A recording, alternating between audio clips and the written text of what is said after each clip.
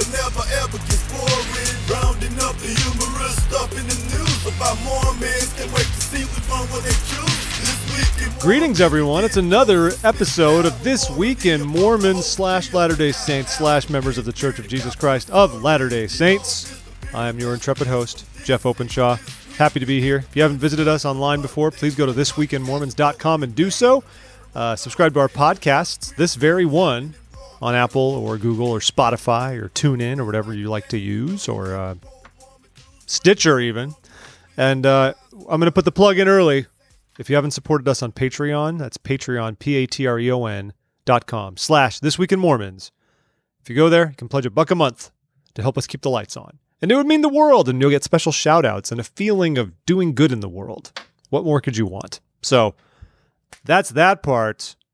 Happy this week to be joined once again by the indomitable, I always say that word inappropriately, Devin Thorpe is here.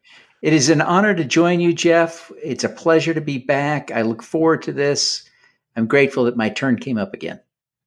I think Devin is like the nicest person to ever be on this show.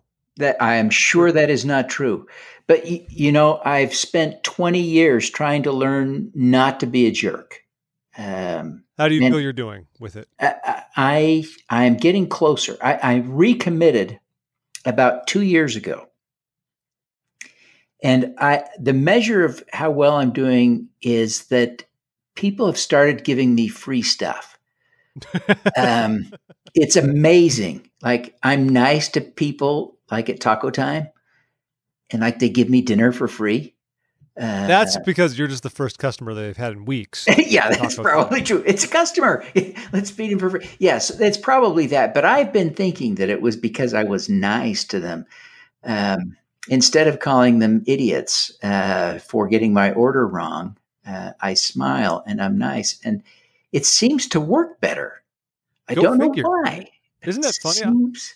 I'm pretty sure if Jesus were here now, he would not berate the people of the service industry for messing up an order. I'm pretty sure he would be thoughtful and compassionate. He would be. You know, that's for a Mormon podcast, that is a good observation to make. Thank you for pointing that out. Thank you for living such a life that I'm capable of pointing this out. Yeah, right. Because I am, of course, to be emulated in all ways because I managed to not berate the Taco Time lady. My goal on this episode is to suck up to you so much through the entire hour that you feel extremely awkward by the end. That is the hope. It's a pleasure to be with you, Jeff. Well, it's nice to have you here, man. Life good? What's going on with you? And both professionally, personally, what's happening? So since my last visit with you, I went to Guatemala and Honduras. Great adventure there.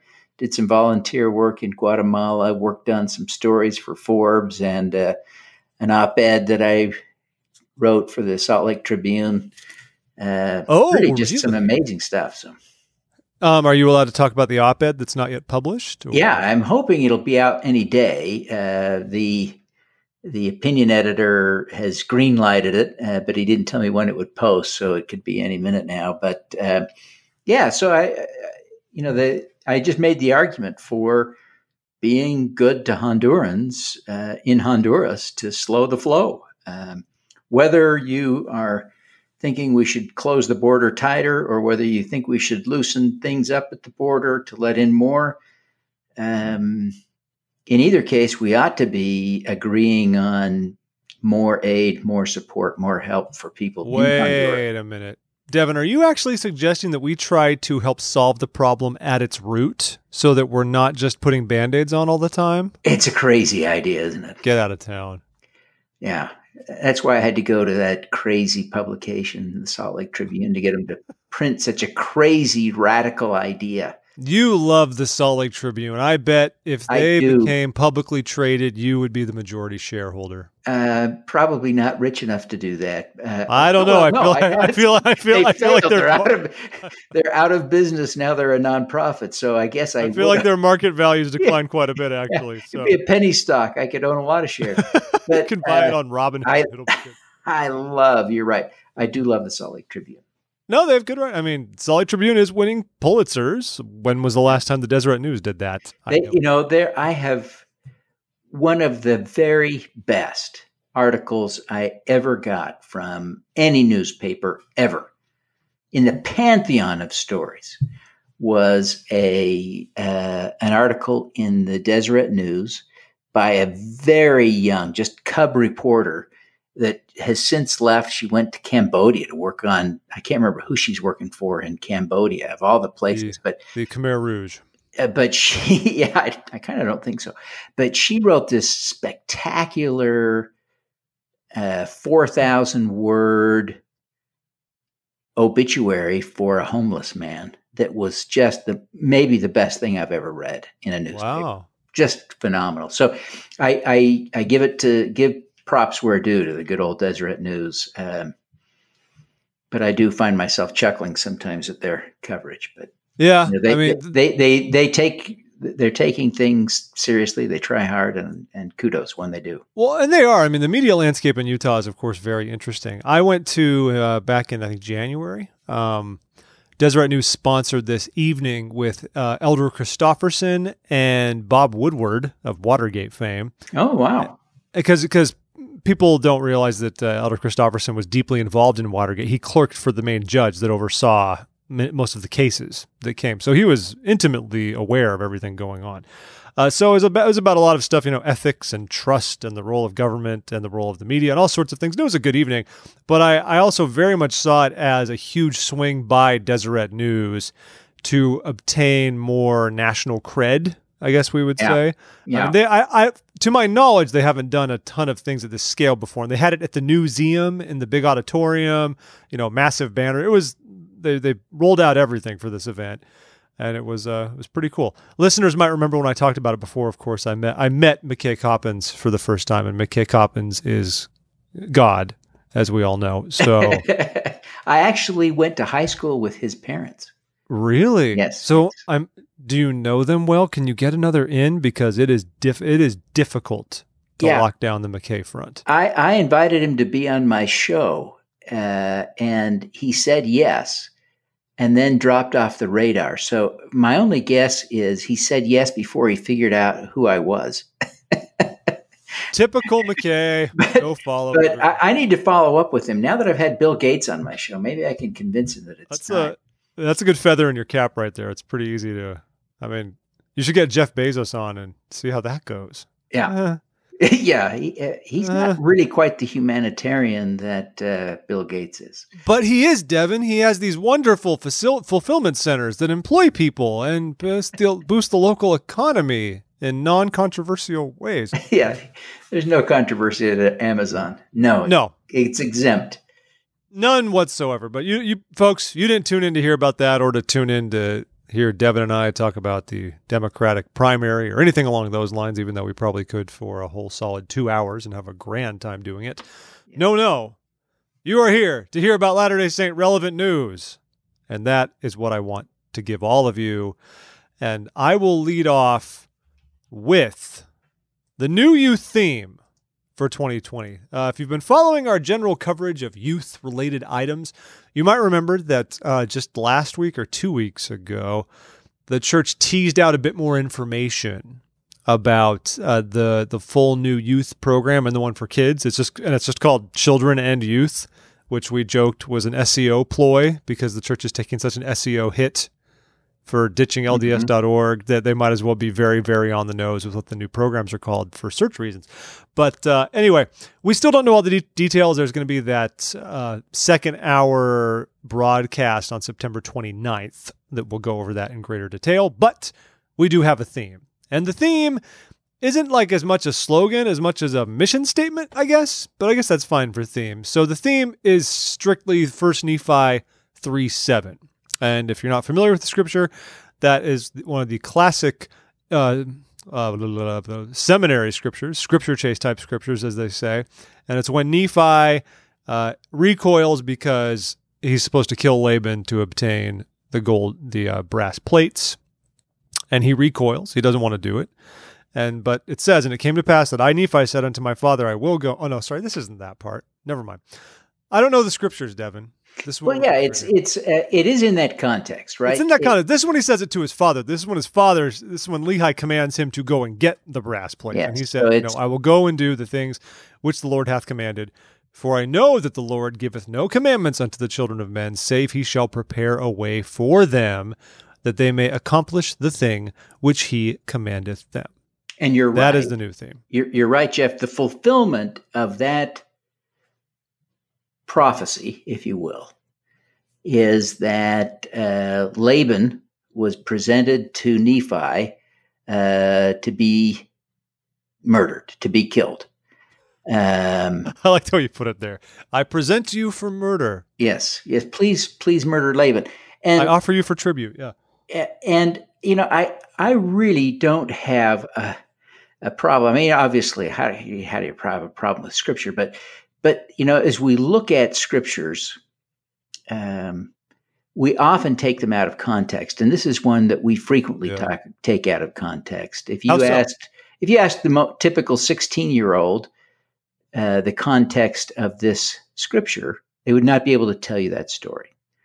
I think I could be wrong, but I think you don't think they'll know Nephi just obeying his dad and just going to get the like. What do you think they wouldn't? I think it's a pretty, as far as known stories from the Book of Mormon, I feel like that's pretty high. But why do you think that? But I don't think they draw the connection to the death of Laban. Okay, right, and it is that connection that does give me pause as we think about young men who are the most frequent perpetrators of mass shootings being told to go and do what the Lord commands, even up to and including killing someone. That's a scary connection to make in these days. And so I would not, if I were asked my opinion, I would not use the Scripture for a youth theme. They didn't ask me, though. Can you believe that they didn't ask me? I know. Why don't they? I mean, you've interviewed Bill Gates. Why wouldn't they? Why wouldn't they? Why wouldn't? Well, I think that's an interesting way to look at it. I mean, I feel like you'd have to take it to it is an extreme situation in the Scriptures when the Spirit says to Nephi, like he's been delivered here to you. This is what you need to do. The Lord is this is the means. This is the end of the means right here, or the means to the end.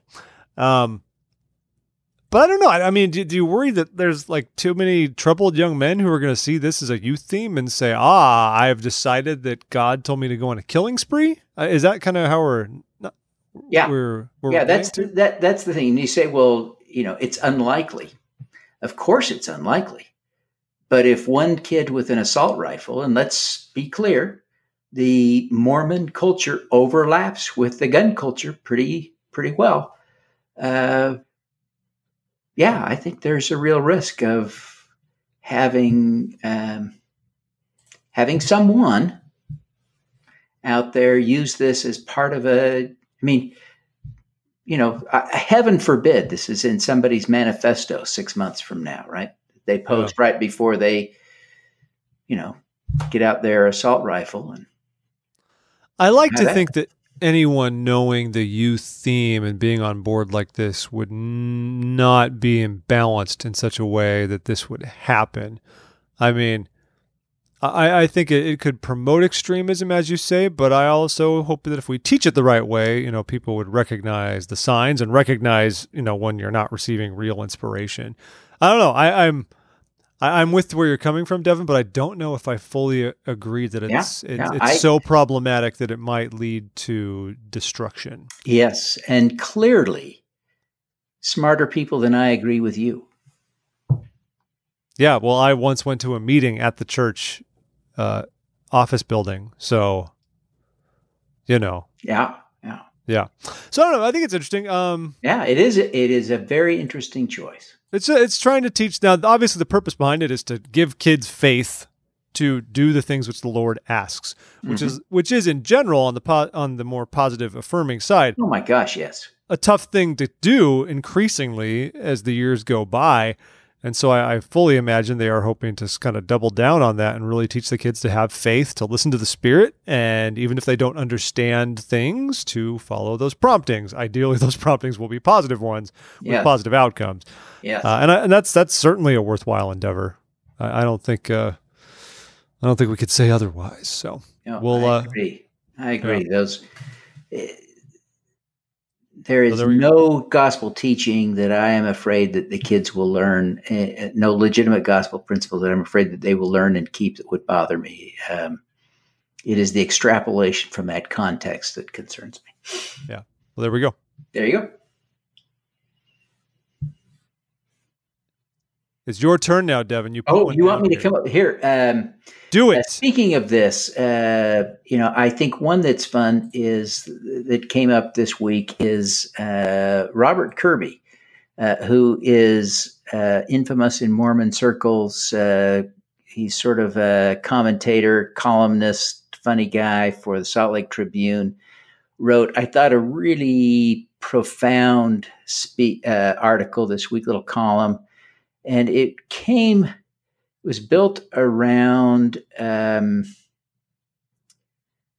a quote from H.L. Mencken, who said, "We must respect the other fellow's religion, but only in the sense and to the extent that we respect his theory that his wife is beautiful and his children smart."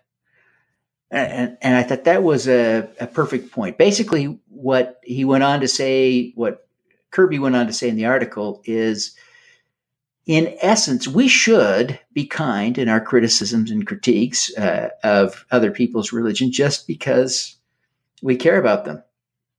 And to the extent that we don't really care what they think about us, then we should insult their religion with the same readiness we might insult their beauty of their wives or the brains of their children, which is, we wouldn't do that. I mean, we just wouldn't do that in polite company. I thought it was really a good reminder. Of course, some people would say Kirby insults their religion a lot, but I think it's a good rule. The one they all share. Yeah. Good rule of thumb to seek to follow. I think it makes sense. I'm not always on the Kirby bandwagon, but this was a bit more of a thoughtful piece. I mean, he's their humor columnist, but I thought this was definitely just a more legitimate piece. Why would we want? I think religion is such an intrinsic part of who we are. It's a lot different than insulting more, one's political views or things that can evolve. And not that religious views can't evolve, but I think they're more fundamental to who we are. Yeah. And of course, as we've seen, though, to speak of politics, increasingly we become polarized with politics, and politics are also becoming something with which we deeply identify and start to see, us and them and all that kind of thing. And we've done that with religion in the past. Mankind has not been shy about that by any means, but I do think we're better off by not trying to adopt an us and them mentality and instead just have the mentality of us, because we're all God's children, even if we have different views of the doctrines and the truths and the things to get there. It's good find, Devin. Yes, good find. I thought it was an interesting piece, and there are some clever lines in it for those who want to read it. Yeah. So that was pretty good. I appreciate that.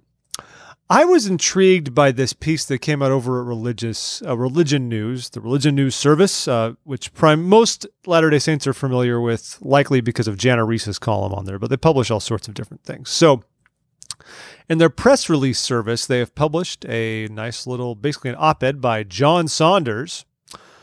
And it's interesting. So it takes a while to get spun up, but he clarifies early on that he's not a member of any religious denomination. He's not a member of our church in particular, or of any Mormon sect that believes in Joseph Smith. He's not trying to promote the LDS Church or any other Latter-day Saint sect. But the gist of it, as you go on to read, is simply saying the Bible contains truth, and God owns truth, and God is capable of putting truth in other avenues. And is basically vouching for the Book of Mormon as it goes on and saying, look, the Book of Mormon teaches us good things that are of God. Put it to the test, and you will see that it is of God. But what I find very compelling is that he is in no case making the argument adhere to the church, to join the church or be a part of it. He's sort of trying to go beyond that, which isn't something we do much in our church, especially because belief in the Book of Mormon is like the fundamental thing that you're doing as a missionary. It's the big thing with missionary tools. It is pray about this, because if this is true, then all the other stuff we're telling you is true. Yeah. And the writer is saying, well, that's not what I'm here to. I'm just here to find good and God where it is. But I think it's very rare, I feel like, we find those who are admittedly loving the Book of Mormon and believe it is true, but do not want to go the distance and believe in Joseph Smith or the church. What's interesting is he seems also to believe that Joseph Smith was a prophet. He seems committed to being independent of religion, but at the same time, it seems fully convinced that Joseph Smith taught messages that were divine, which is really an interesting take. And so I wonder what it is that prevents him from wanting to take it the extra step that one normally would. I think it comes from something that happened before he got to this point, right? I think he decided, I'm not religious, I'm spiritual, or some other variation of that. I'm not a joiner, but I am a believer. I will seek truth where it comes. And I think that is really interesting. I do. Now we just got to get him to join the church now. His area, he's put his phone number up there. It's 435. So he's in Utah somewhere that's not the Wasatch Front, people. Yeah. So go to Brigham City or Nephi and find him. Yeah. And bring him home. It's got to be very weird being a Latter-day Saint in Utah, especially if you're somewhere like in the 435, because those are less urban areas, and so they're more heavily LDS, I think, in general. Yeah. And that must be an interesting dynamic. I imagine if you're not a Latter-day Saint, getting by in Salt Lake City, even despite the church's outsized presence, is not too big of a deal. I mean, Salt Lake is Salt Lake. But it's got to be a lot different when you're essentially in Manti or Ephraim or any of these towns, and you happen to be the one outlier.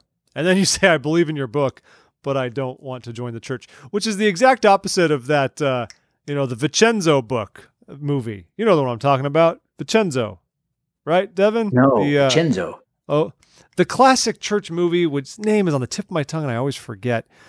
The true story of this Italian. He was an Italian preacher. He was not Catholic. I believe he was Methodist, I want to say. He went to the States for a while, and when he was there, he found a book that had no cover, which was a copy of the Book of Mormon. And he read the whole thing. He eventually went back to Italy. He was disciplined. He was disbarred from his clergy and all those sorts of things. And it took him a long time to realize what the book actually was and what it meant. And eventually, much later in his life, he was finally able to get baptized when he found the church and made contact with a random 70 that was based in England and made it all work out. But it's a phenomenal tale. But it's a story of someone who found the Book of Mormon, and that alone carried him all the way to us, as opposed to just liking the book. But he used it in his preaching. He didn't know much about it or where it was from, but he knew it was true. So he was preaching from it at Methodist services.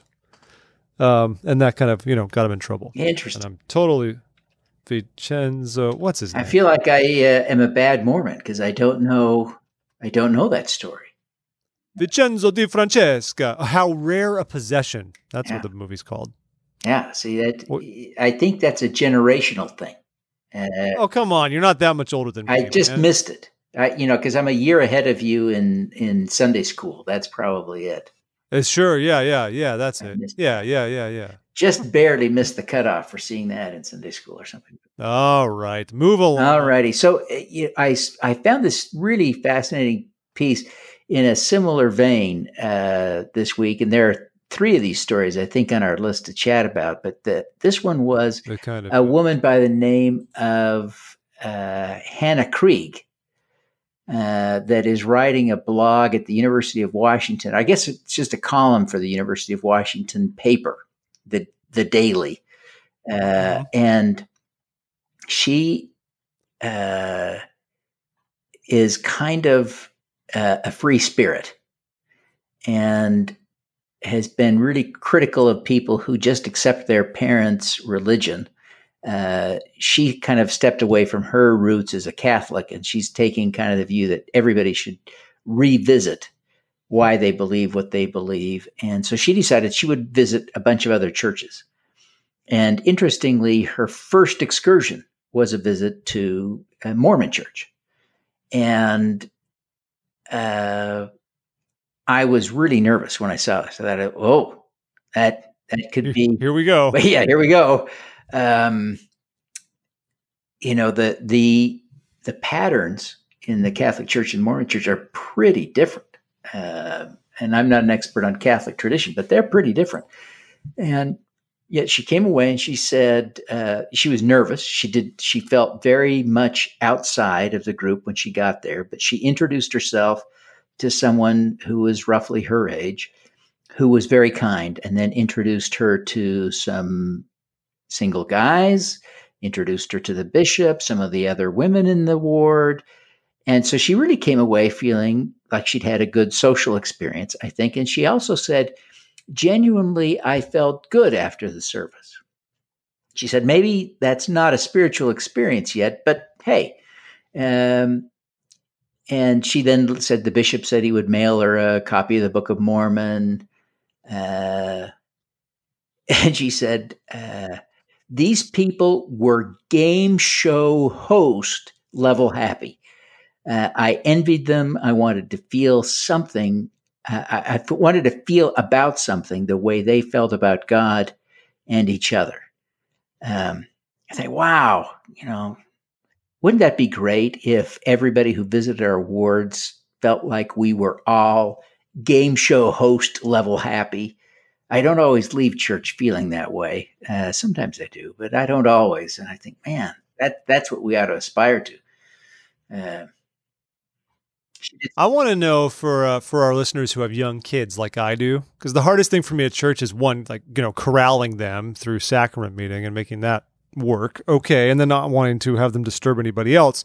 But then after that, it's, we don't have much time to linger and do the usual chatting and fellowshipping. It's kind of like one of us takes one kid to nursery and I take the other kid to the bathroom and then take them to primary or whatever. And then we just go to class. So I've struggled more in that area because I just feel like I don't have the time post-sacrament meeting to do some of the usual visiting. And it's not like that's the only place and time to do that. But for me, that's been a struggle. I feel much more insular of late. We're just kind of there. We're our little pod. We're getting it done. We take care of the things. And of course, once we dump the kids off, we can socialize a little bit more. Someone actually, now that I mentioned this, we were in Sunday school this past week. My wife used to be in the young women's presidency until recently, and her old president was behind us and tapped us, and she was like, "You guys look bored without the kids," during Sunday school. And it just kind of made us laugh. Like we looked so sedate without young children to worry about. So I don't know. Maybe I'm not doing very well at the whole socializing. I'm sure you're doing fine. You're doing great. I don't know. I could do better. Also of interest, one funny thing to think about, this was in Seattle, which is my favorite city in the country, basically. But Seattle is a notoriously difficult place to break into new social groups. They've done studies on this, that Seattle residents they take the longest to warm up to newbies. But I would hope that our beloved Latter-day Saints break the mold a bit. So imagine how much more the Mormons stand out for their friendliness and being inviting, somewhere like Seattle, where it's already just a little bit harder to kind of break in with people. So, and I've been to church in Seattle, and the members are very, very nice. There's one in the Ballard neighborhood. I wonder if she went there. I don't know. Anyway, the bishop was a graphic designer and half the ward worked for Amazon. So who knows? It was totally different. Very weird vibe. Also, she needs to fix her headline. It says, "Visiting the Church of Jesus Cursed of Latter-day Saints."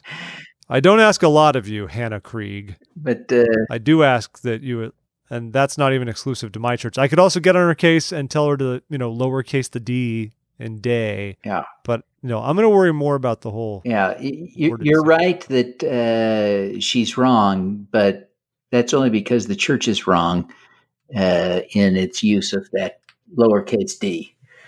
Oh, let's talk about this. Why is that the case? Yeah, it's just the convention is capital D.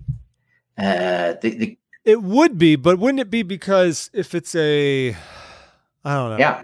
I read once why they did it. Because I mean, the hyphen I get, because the hyphen makes it a compound adjective, because there's no such thing as a day saint. Mm-hmm. So you have to hyphenate it to have it make sense. But now, because other churches don't lowercase the D of the Latter-day Saint offshoots, correct? There are some that keep it uppercase, and there are some that don't have a hyphen. So why do we do it? Yeah, I don't know. And it doesn't matter in my mind why we do it this way. Certainly the church is allowed to do whatever it wants in its own name. But grammatically, you would conventionally capitalize the second word in a hyphenated connection like that. I'm looking this up on Wikipedia, which, funny enough, the article we just talked about made a little bit of a joke that said the author said that she only knew much about the church from seeing the Book of Mormon, from what she gleaned from that. And she said, I imagine that musical is to Mormons as Wikipedia is to academics. Yeah, that's right. So that was great line. So that was kind of funny. Yeah. Now, okay, I'm going to read a little paragraph here. Adoption of the current name, since we're on topic. Yeah. If you'll indulge me. So, in the late 1830s, Smith founded a new headquarters, Joseph Smith, in Far West, Missouri. At Far West on April 26, 1838, Smith recorded a revelation from God, renaming the organization the Church of Jesus Christ of Latter-day Saints. Latter-day, 2 words, no hyphen, uppercase D. The church was known by this name until after Smith's death in 1844. Occasionally, the name would be written with a hyphen between the words latter and day. After Smith's death, competing Latter-day Saint denominations organized under the leadership of a number of successors. The largest of these was, of course, led by Brigham Young, and it continued using the Church of Jesus Christ of Latter-day Saints, separate words, uppercase, until incorporation in 1851 by the legislature of the Provisional State of Deseret, when the church standardized the spelling of its name as the Church of Jesus Christ of Latter-day Saints, with a hyphenated Latter-day and a British-style lowercase d. Yes. That makes sense. So I think, yes. So was that just for fun? That was just for funsies then, I guess. Well, no, I think even today, right, British and U.S. grammar is a little bit different. And I run into that all the time as a writer. I'll see people using British conventions. And the biggest one that really annoys me, that it's different, because I really wish we would use the same, is whether or not the period goes inside the quotes or outside. Brits say it goes outside. American convention is inside. They followed the British convention. The U.S. convention is capital D, but so at least makes sense. It makes sense. I would love for some of those well-versed in church history to offer even greater insights in that. Like, why did we opt for the British version of that when we are an American-founded church? As far as I know, we don't adopt, like you said, British terminology and other things that we do. It's not like our website for the church is written in British English or anything like that. At least not the local. And in 1851, the website was not in British English. Absolutely true. It also did not exist. Well, that's compelling. So why just go? Why a lower? What's the reference here? J-Rube. Okay, the reference is law in the church. Anyways, this is gonna be my rabbit hole. Okay, this is gonna good. Enjoy your trip down that rabbit hole. Thank you. All right, keep talking about things people care about. Okay, while you travel down, let me give the third of this week's non-Mormons takes on Mormons with the article I found of. Let's see, what's his name? It's a woman, Emily Newman, went to the Hill Cumorah pageant. She describes herself as a humanist. She's writing for a publication called The Humanist, which, quite frankly, I had never before read. And she went to the Hill Cumorah pageant to see what she would think of it. And I think it's fair to say she didn't love it, but her critiques were soft, and her a lot of what she said was very kind about how nice people were and how everyone in the cast visited with the guests. her highest praise was for the people who organized the parking, because they made sure that all the people who were headed north parked on one side and all the people headed south on the other side, so everyone could leave more efficiently. She was very impressed by that strategy. She didn't think much of the plot of the Hilcamora pageant, and I get that. You know, for those of us of the faith, it's so moving, so emotional. All of these stories just they speak to us, and we don't need to see, hear, or understand the whole story for it to resonate. We just need highlights to take us through all these places and events, and to see it sort of acted out is moving.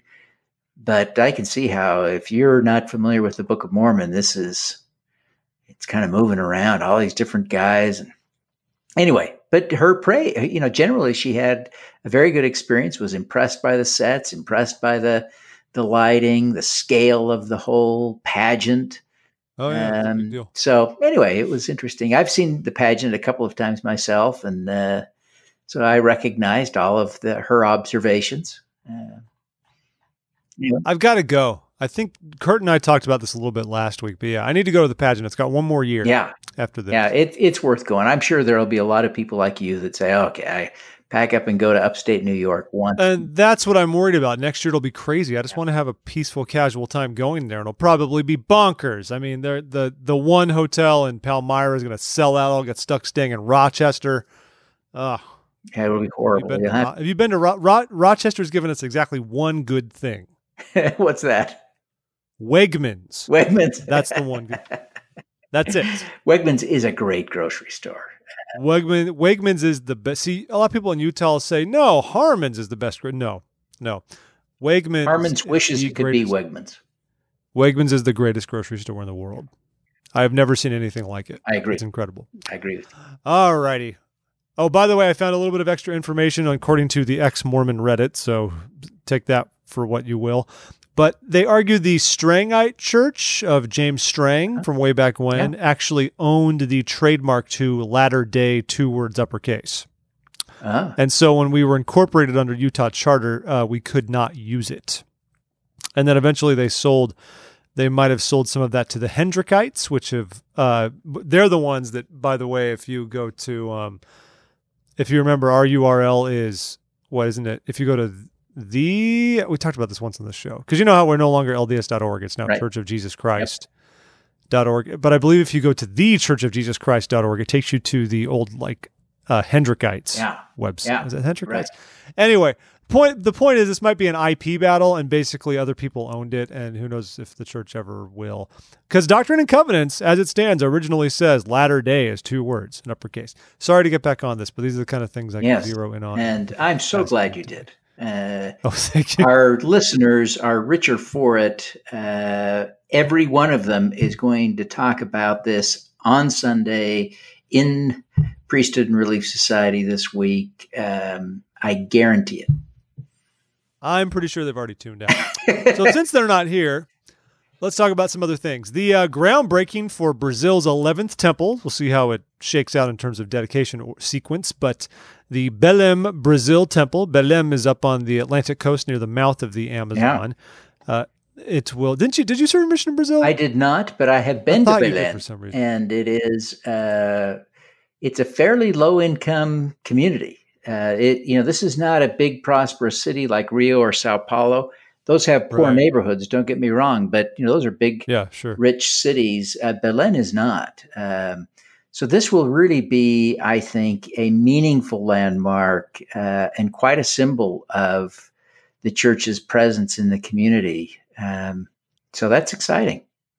Yeah, so it's going to happen on Saturday, August 17th. So less than 2 weeks from now, they'll break ground on the temple. Its design is kind of typical anonymous contemporary that we do in a lot of our buildings. That's what I've called that style. As small as it is, it will be, it's like any other city. There are some skyscrapers downtown, but I'm sure this will be somewhere more to the outskirts if we follow our patterns. And I could probably I could probably go to Church of Jesus Christ Temples real quick and find the exact location. Since you've been there, Yeah. I will give you this information. Well, I probably can't make heads nor tails of that based on my 2 days in Berlin, but Oh, shush you. Well, I can tell you right now, it's off by some big street near the ocean. Yeah. Well, I can see where it is on a map. there you go. There we go. It's It's on amazing. You can- Avenida Centenario, Okay. Centenario, whatever they say. whatever they say. Brazilian Portuguese. Anyway, good news for Brazil, man. They keep building stuff. Yeah. Another quick mention I'm just going to throw out there. Our own Jeff Borders published a quick rundown of some Come Follow Me resources that can make your personal study better. So simply put, he wanted to do a roundup of some YouTube channels, podcasts, things like that follow the Come Follow Me manual and can just give you more information. Very similar to what we used to do here with Sunday School Bonanza for longtime fans, when we'd spend about 15 minutes reviewing a gospel doctrine lesson because nobody ever read those manuals they handed out, at the beginning of the year, the student manuals. And we did that for many, many years, and we don't do it anymore because I don't have the time. But so now you have these and use them. Just go. I'm not going to even plug them on here, except just go and follow the link with this episode at thisweekinmormons.com, and you will find out. Yeah. Now, I want to share what for me really is my favorite story of the week. Okay. And this is a little thing I came across about horses in the Americas. Now, I think most people are aware that the Book of Mormon talks about horses. Which are tapers, as we all know. Yes. Well, that's one of the explanations that people have used for what did Joseph Smith mean by the word horse. And so some people have argued that it's other animals that were used in a horse-like manner. But a lot of paleontologists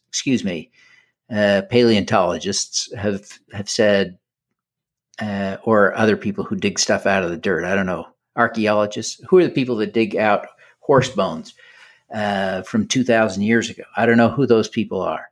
But the people who do that, who dig horse bones out of the dirt, have argued for the last century or so that there were no horses in the Americas during Book of Mormon periods, and therefore the Book of Mormon is incorrect.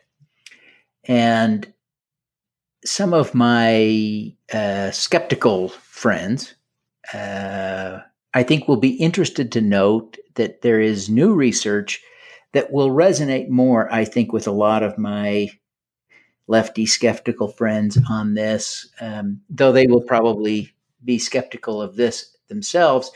A Native American woman by the name of Yvette Running Horse Collins, published her PhD dissertation, and she is obviously a Native American, and her dissertation collected art, fossils, bones, and to me, most importantly, oral histories from all of the Native American tribes she could find. And the universal consensus of all the tribes was, we had horses. The Spanish did not bring horses. We had them. And that is really an interesting thing. And so they found some artwork that seems to portray distinctly horses. She found some other old things, and of course these oral histories. And so it's an interesting new aspect to the research on horses in America, which has particular salience to Latter-day Saints who, sometimes feel like our Book of Mormon is sometimes criticized for its, what do they call those? Anyway, what some people would call mistakes, right? Yeah. And like you said, an interesting thing to remember is Joseph Smith, I'm paraphrasing, but said essentially that the scriptures, like especially the Doctrine and Covenants, but the scriptures in general, the revelations he received were being channeled through his verbiage, right? And that's especially pertinent to Doctrine and Covenants, where it is essentially him interpreting the will of the Lord and putting it into his language, right? So this was not the Lord necessarily dictating verbatim the words. And that's a really crucial qualifier. And I could see the same thing happening with Book of Mormon translation. He saw things and felt inspiration about things and used the best terminology that made sense at the time. Or it also, like you just said, might have actually just straight up been horses, actual horses, which is fine. This article makes a point to say that, they found evidence of horses and, through drawings and artifacts and various things that are pre-Columbian and that are also in areas where the Spanish never colonized in the first place. And if the Spanish were to have brought horses over, how does this explain like the images of horses in what is now Alaska or the Yukon or something that, where Spain never got to? So this is a pretty interesting article that you stumbled upon. I don't know how you found this one, but this is a fun little. Oh, I have my ways. Sassy man. My goodness. So that's pretty interesting. Yeah. All right, let's get some quick ones knocked out here. Let's talk about the 30-day ban. Oh my gosh. Which is the worst thing to happen. Unless the Washington Post is going to paywall me, in which case Devin will be telling you all. Yeah, the 30-day bay. That's an interesting story. I did not realize that was a Post story. Because it's all about Salt Lake City and Utah and their crazy, Okay, I better not be the one to describe this because it's. Let me just say, it strikes me as junior high, but okay. It seems that basically they are. I'm trying to get onto watch. Yeah. So what they do is they make couples. They pair couples using some traditional ways, and then they make them go on dates for a month as part of this pairing process, and they put it on a show. I guess it's a YouTube show. In the first season, I think there were 3 couples. None of them got together. One lasted for 3 months. One didn't make it through the 30 days. They made it for a week. Anyway,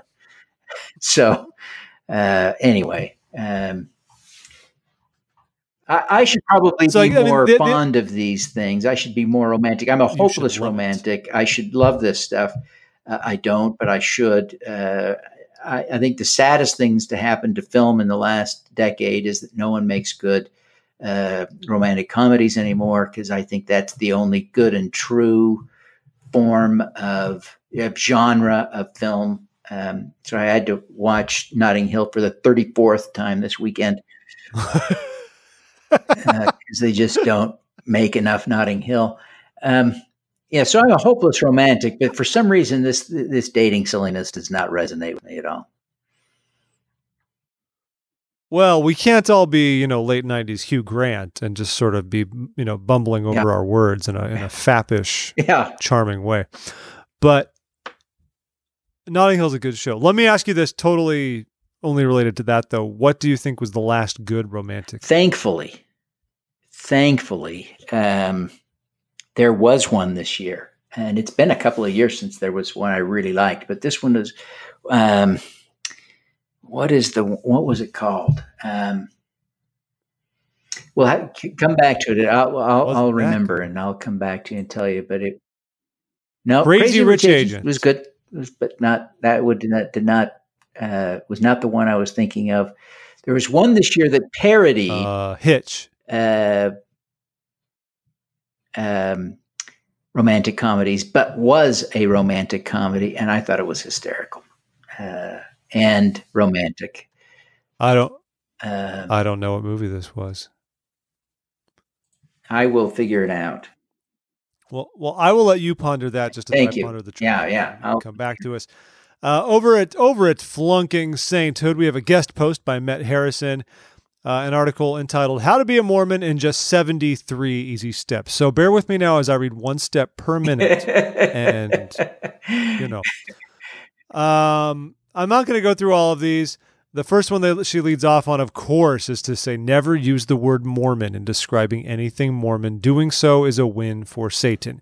Now, that's fine, but my main issue is in a lot of the less enthusiastic Latter-day Saint crowd, the whole victory for Satan is one of the first things they go to sort of make fun of President Nelson's counsel to de-Mormonize ourselves. So, okay, fine, but I feel like it kind of sets up herself as what kind of author she is out the get-go. Anyway, jokes about eating meat sparingly because, of course, the word of wisdom, we focus primarily on not having coffee, tea, or alcohol, and very little on actually eating grains and meat sparingly, and we just pig out and eat our sugar and as other a vegan, foods. I sort of empathize with her mockery there. But never use a curse word. If you need a library of faux swear options, watch Napoleon Dynamite multiple times. I have visited the house. Have you visited the Napoleon Hill house or Napoleon Dynamite house? You know, I can't lie to you, buddy. Going up to Preston, Idaho is not usually high on my list. A bit more so after I read Educated. Yes, I read Educated. I hope you enjoyed it as much as I did. It was a great book. So since Tara Westover was kind of from that neck of the woods, I visited both places on the same trip. Visited. You went to what is that? I think it was Idaho? Clifton. I think you're right. So I went up there.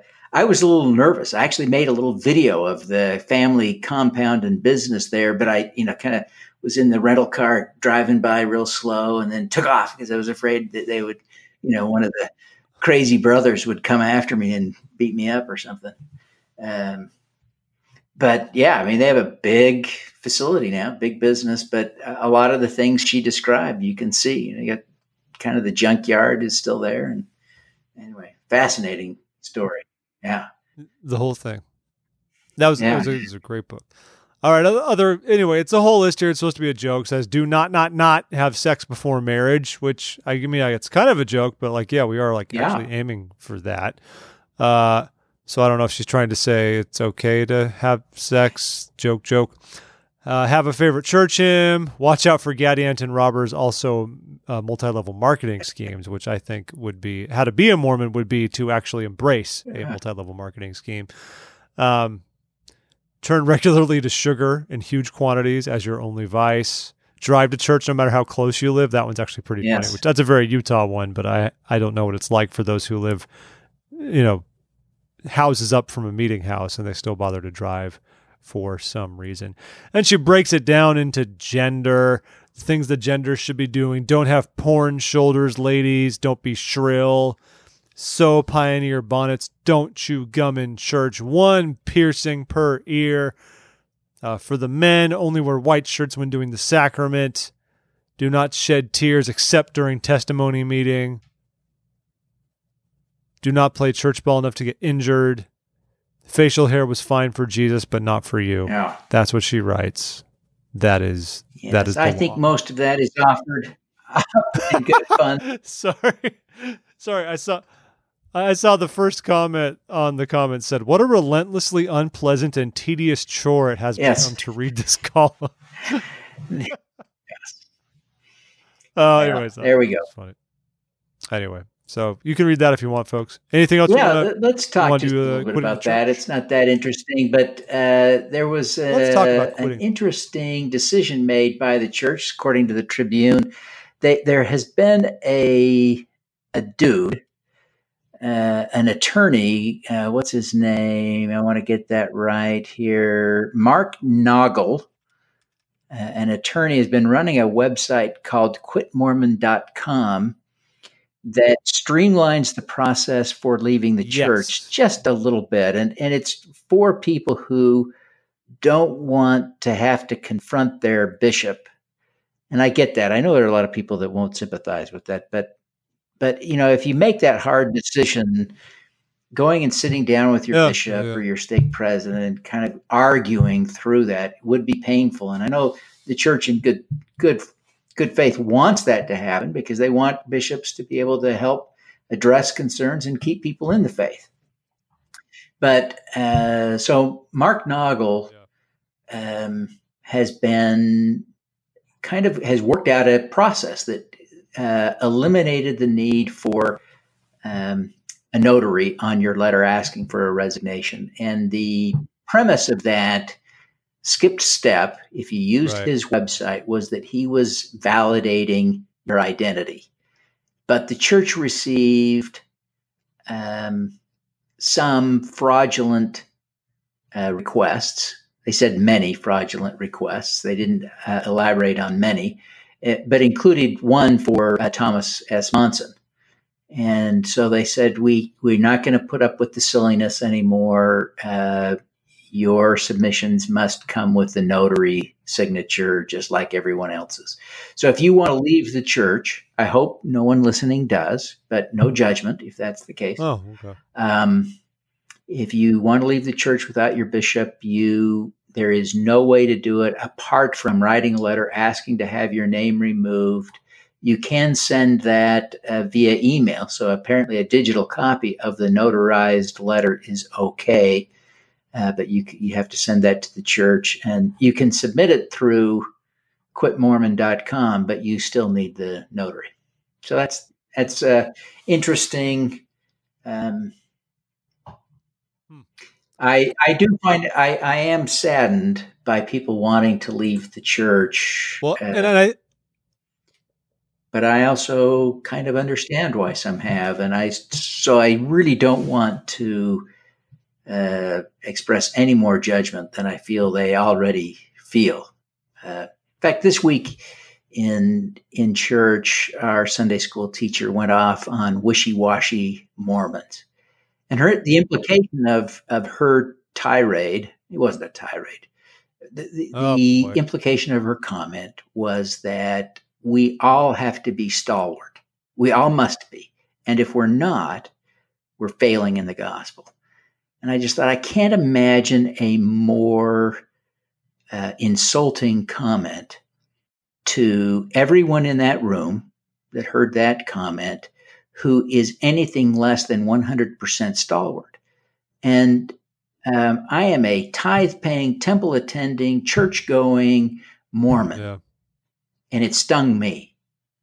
And I just thought, there must be in that room at least half the group must have more questions, doubts, and issues than I had. And I was stung. I just thought, man, that's just not the way we should be treating people who have doubts and questions. And certainly we need to, we all know we are supposed to love Catholics. We all know we're supposed to love our friends of no faith, right? And yet when people leave the church, or even doubt or question the church, we so often still treat them as the lowest form of humans, and we got to get away from that. Sorry. So I got it out of my system. No, I agree. Like it doesn't help anyone who's on the fence want to try harder when you just, yeah. I get if you try to motivate people like, hey, don't doubt, like go all in on this and see what God has done and see how it goes. And that's fair counsel, but yeah, but it doesn't help people if we just guilt them. So I'm with you 100%.